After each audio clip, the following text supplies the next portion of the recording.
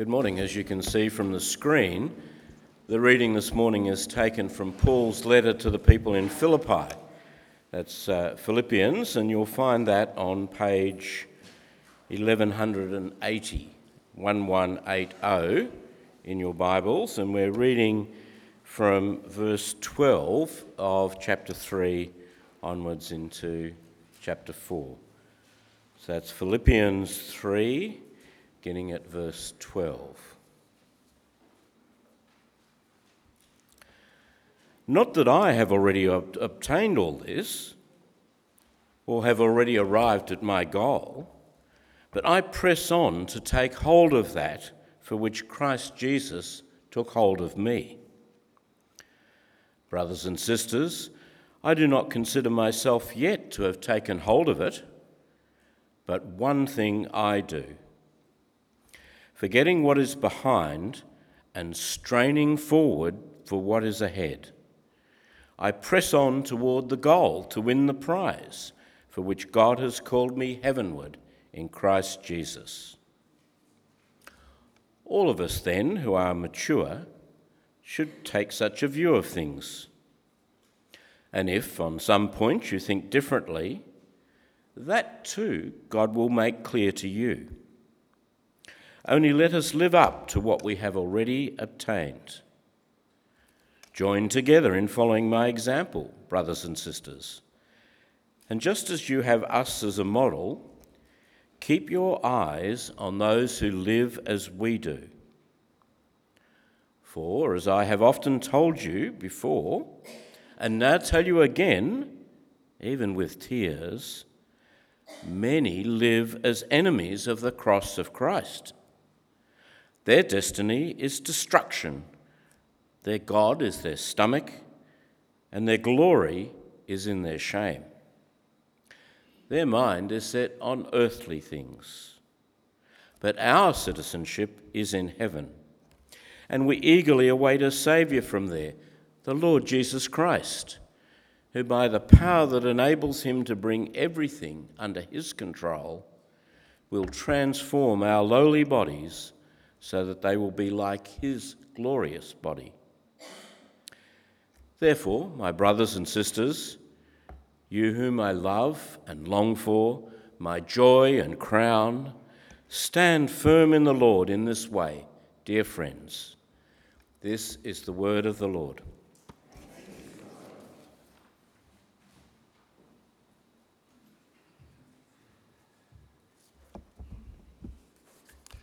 If you can keep that passage open, that would be really helpful on the way through.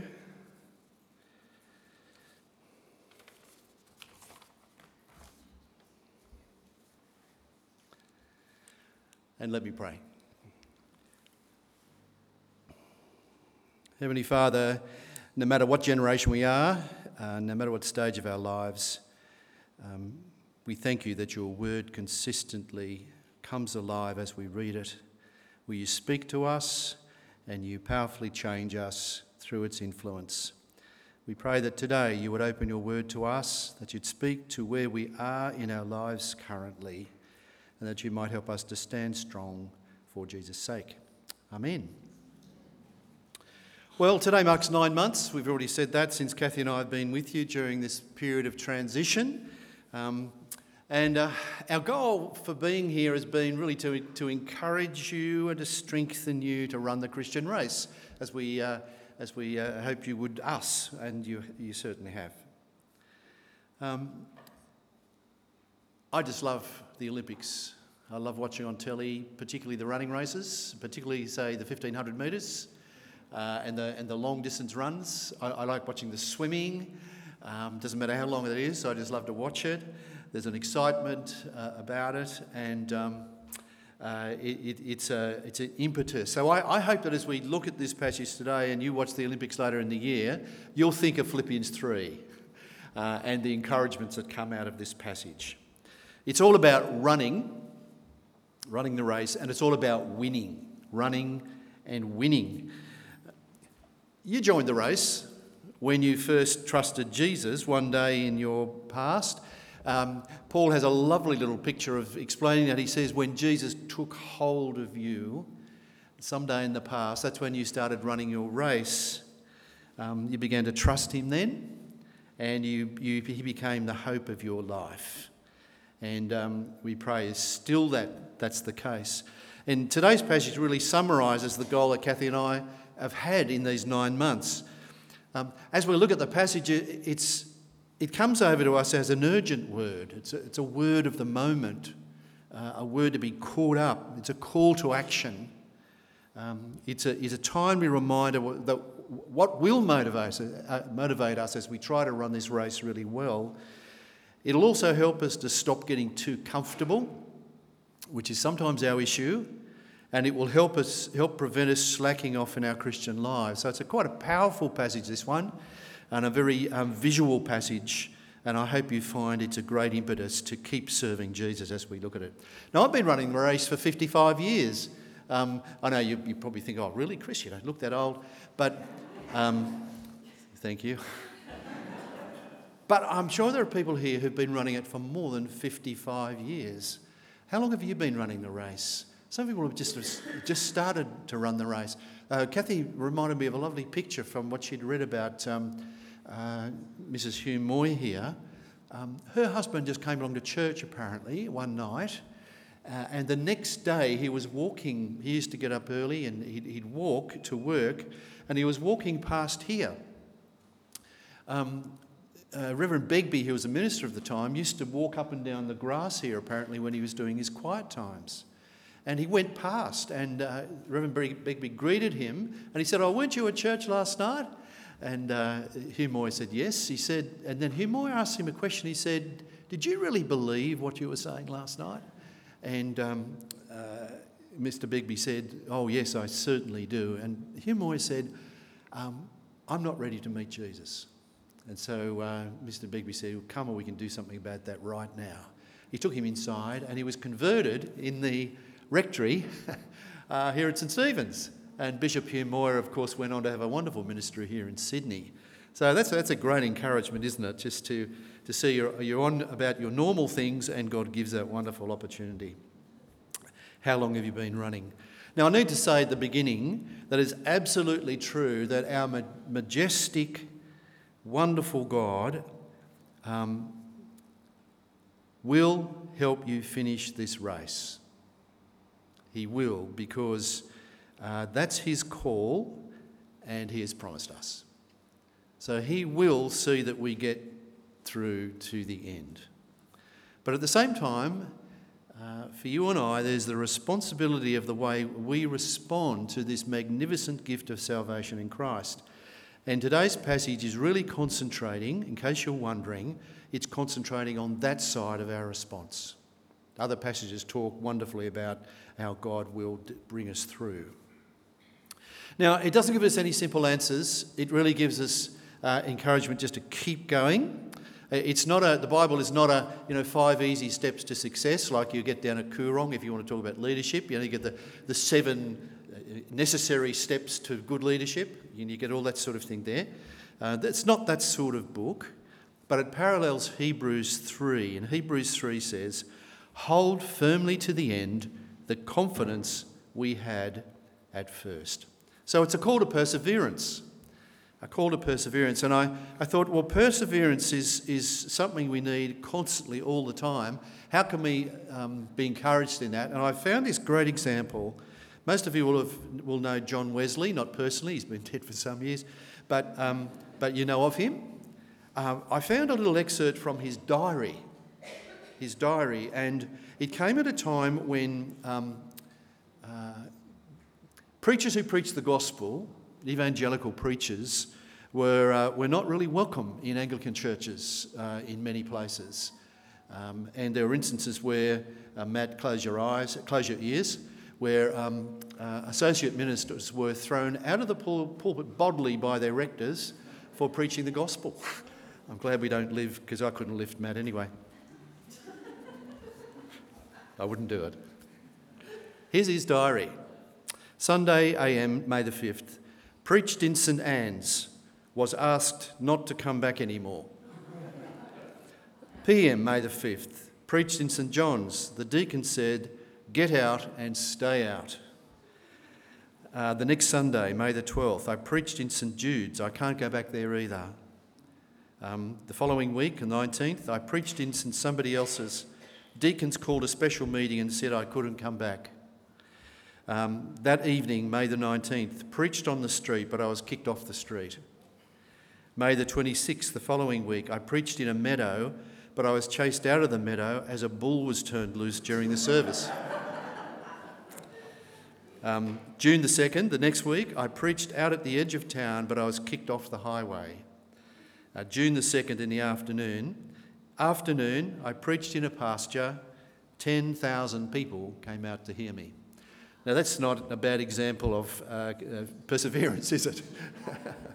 And we know that John Wesley went on to have a wonderful ministry in all sorts of ways. We sing a lot of his hymns. Now, our shared goal as Christians is a magnificent goal, isn't it? If we look at Paul's confession earlier in this chapter, it's very telling. Once he thought he was doing so well, here he is, he's a successful man, he's got everything going for him, but now his goals have dramatically changed. Have a look in verses 4 to 6 of chapter 3. Yet I could have confidence in myself if anyone could. If others have reason for confidence in their own efforts, I have even more. Then he gives us a reason why he says that. All his attainments are very impressive. But then he goes on to say, I once thought that all these things were so very important, but now I consider them worthless because of what Christ has done. Yes, everything else is worthless when compared to the priceless gain of knowing Christ Jesus my Lord.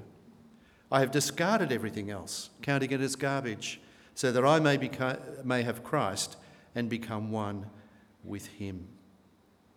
He chooses terms then later in the passage like being found in Christ, having a righteousness through faith in him, knowing the power of his resurrection, knowing the fellowship of his sufferings, being conformed to his death, reaching the resurrection from among the dead. And then in verse 21 he talks about transforming the body of our humble condition into the likeness of his glorious body. So when you consider the way he talks about Jesus, he's really talking about being made perfect in Jesus and sharing his glory, which is our ultimate aim, isn't it?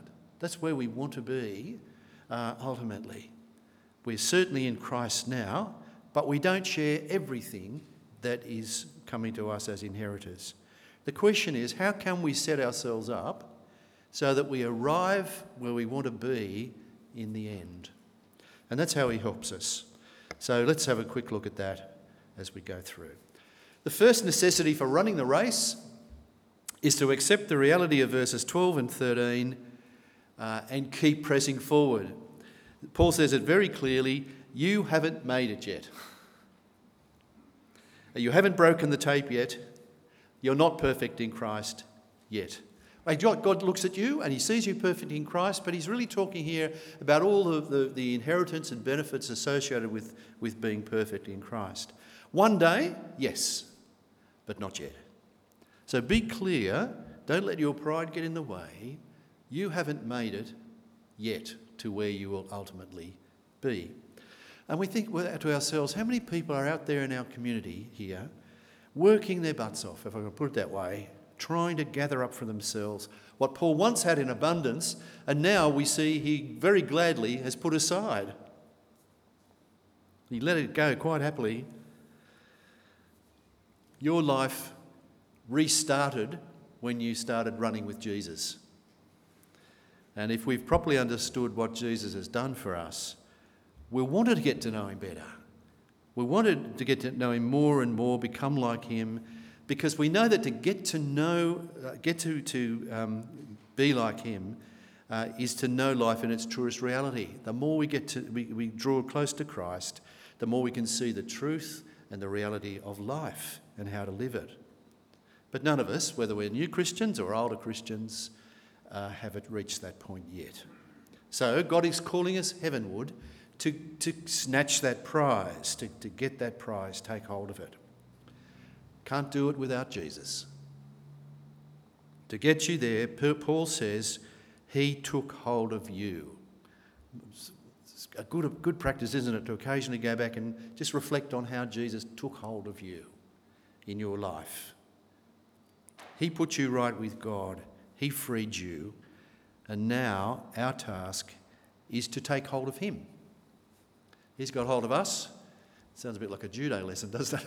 He's got hold of us. We take hold of him. So since we haven't made it yet, Paul is motivating us to keep running and running well. Don't just run well. One version of chapter 3, verse 12 reads like this: I keep working toward that day when I will finally be all that Christ Jesus saved me for and wants me to be. Is that your motivation? Is that where you want to be? To be everything that Christ intended you to be, so that your total potential is realised in the presence of Jesus. If you're genuinely committed to that goal, for as much as it depends upon you, you're not going to give up until you've actually reached the goal. You'll put away anything, you'll throw off anything and disregard anything that might stop you from running the race to that goal. Paul paints quite an action picture for us here. In the Olympics, sometimes the cameras hone in and go slow motion, and you can see the muscles straining in the bodies of the athletes. That's the idea he's got here, is strain. Put everything you've got into it to make sure that you get to where Christ wants you to go. Like a hunter chasing his prey, says Paul. Or like a runner pursuing the leader lap after lap and closing the gap and then finally overtaking them. In the meantime, you know as well as I do that sometimes being a Christian can be hard. It can get tiring. It can get complicated. And when it's like that, sometimes it can seem better and maybe easier just to stop running. Take away those pressures.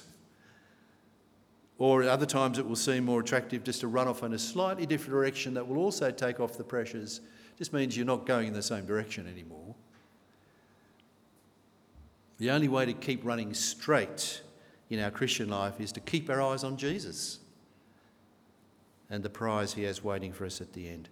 And can I say, as one who has reached the age of 70, oh joy, rejoice in this with me.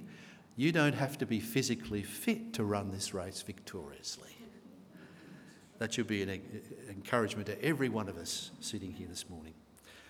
One thing I do, says Paul, I forget what is behind and I strain toward what is ahead.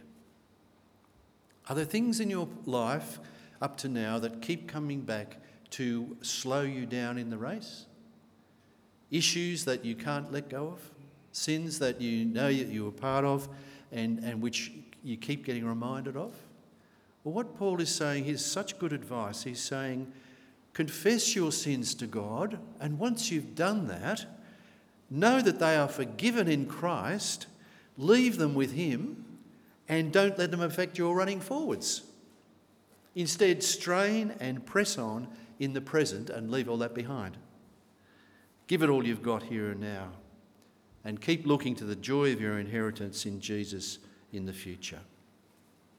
Can I just say, if you know you've run off the track, and we don't want to assume that everyone's doing magnificently in their Christian lives at the moment, if you've run off the track, it's time to reassess your present priorities. Because often it's our priorities that are the issue. What Paul is saying to us here is don't muck around. Your perseverance is too important. Have you put yourself in the best possible position to keep running at your best? Or have you relegated things like fellowship and Bible study and prayer too far down the priority list in your life? If you've done that, don't leave it that way. Push them back up the list and keep them central in your life. And when you notice a sort of a slowdown in your Christian commitment, and we know that comes to all of us, a dryness, a dry period in our Christian lives, that's not time to take a break from Christian things. which is the mistake often people make. It's not a time to stop fellowship, Bible reading and prayer, these tools that Jesus has given us to run our race. It's time to make a fresh start using those tools and to seek the Lord Jesus with renewed energy. And maybe that's appropriate to some of you at the moment as we start 2020. Don't become a statistic. Our ultimate destination is a gift from God that's worth every effort and every sacrifice and every pain along the way to make sure we get there in the end. Because once we're there, we will not be disappointed in any way at all. So keep pressing forward. The second thing he says is, to keep pressing forward, we need to be mature. Are you mature? Are you saying that because you're 80 or 85 or 90? It doesn't necessarily work that way, does it? I've found in my own experience. Biblical maturity has less to do with age than the way we think. When Paul talks about maturity in this particular passage, I think he's got two realities in mind, two levels of maturity, if you like. The first one is that sort of complete and final maturity that is only going to come to you and me when we are raised to eternal life by the Lord Jesus and he makes us perfect. That's perfection in its end and completeness. It's an absolutely real and solid promise. And knowing that to be true, it ought to be a major impetus to us to keep running hard in our lives, but that's still future. There's another maturity that he's talking about here, which the Christian is to exhibit now as we run that race to the end. And that maturity identifies itself in an attitude. It's the very attitude we've been talking about, really. It's realising that we haven't made it yet. Paul says that's a mature attitude. We're not letting our pride get in the way to say, well, look, we've actually achieved quite a lot here at St Stephen's. My ministry has been really wonderful, and here we are. Sometimes our pride gets in the way. Paul is saying, hang on, rather than think along those lines, think about this. We've got further to go. We're not there yet. If we possess such maturity, says Paul, it's going to show itself in two ways. Firstly, we'll be teachable, we'll be open to God's directing. Would you say that you're a teachable person? We've learned from the Bible since we became Christians lots of truth, haven't we? How to be a disciple of Jesus. Paul is encouraging us to keep reading and then keep applying, because we're not just readers of the Bible, we're doers of the Bible, along with what James encourages us to do. We learn and we do what flows out of what we learn, both what we've learned up to now and what we're going to learn in the future. The statisticians tell us that as we get older, we are naturally less inclined to be teachable. Now, no comments about your spouse, please, at this point.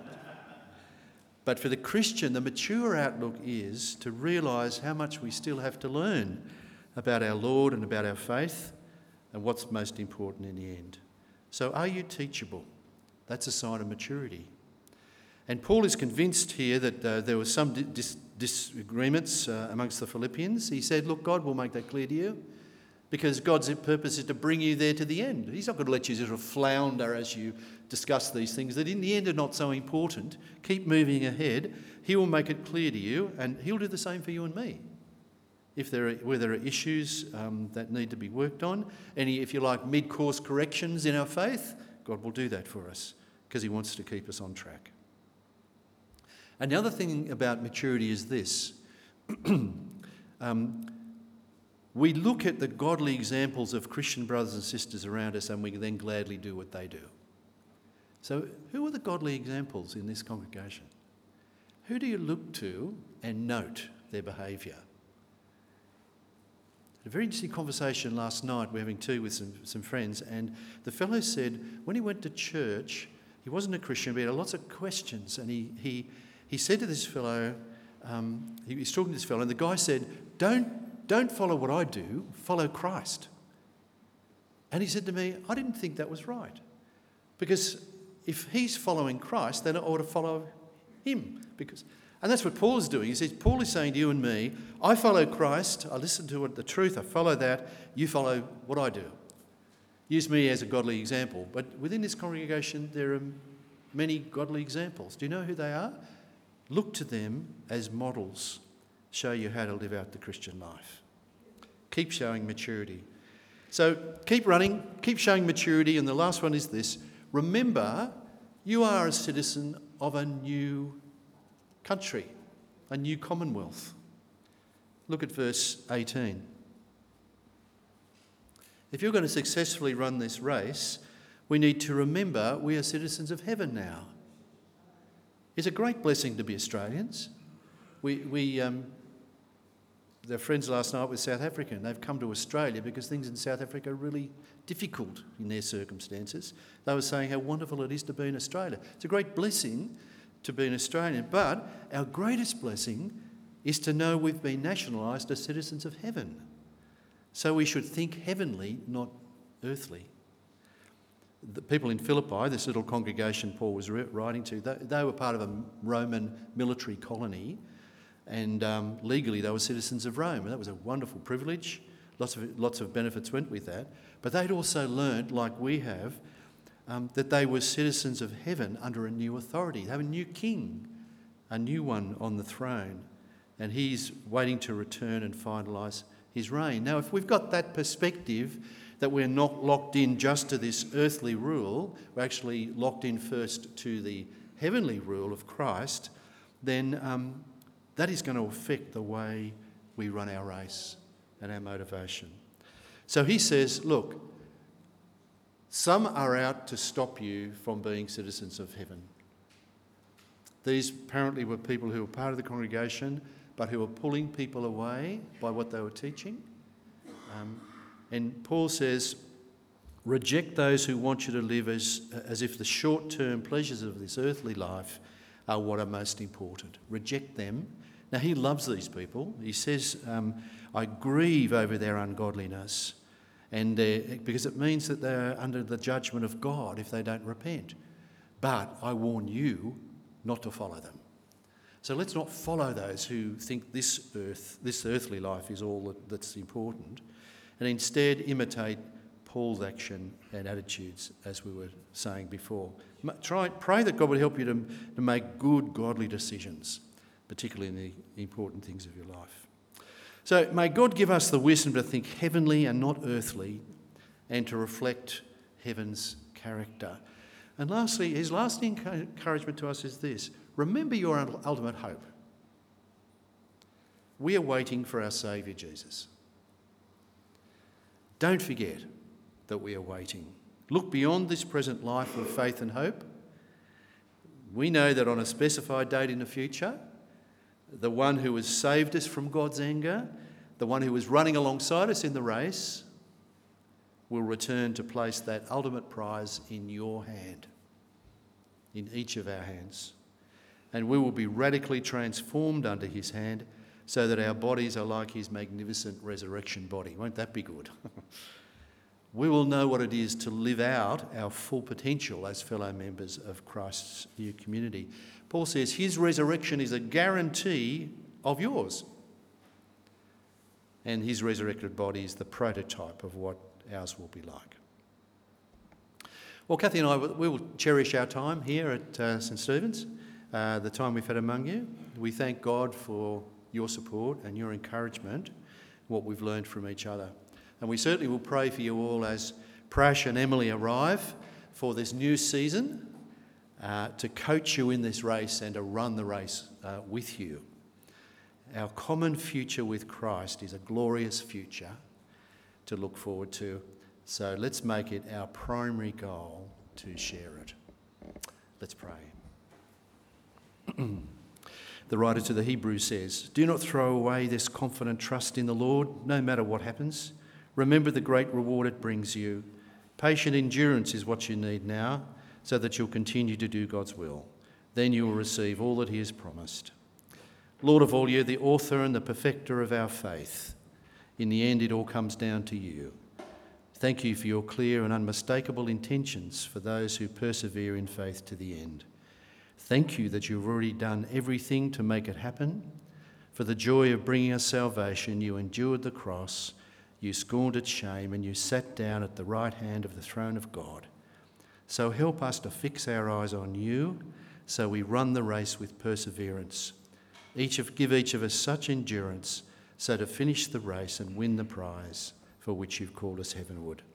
If we have chosen poor priorities in our life, or if we've lost our vision for where we are headed, or we've been finding the going tough, please help us as of today to get back into the race with renewed vigour for Jesus' sake. Amen.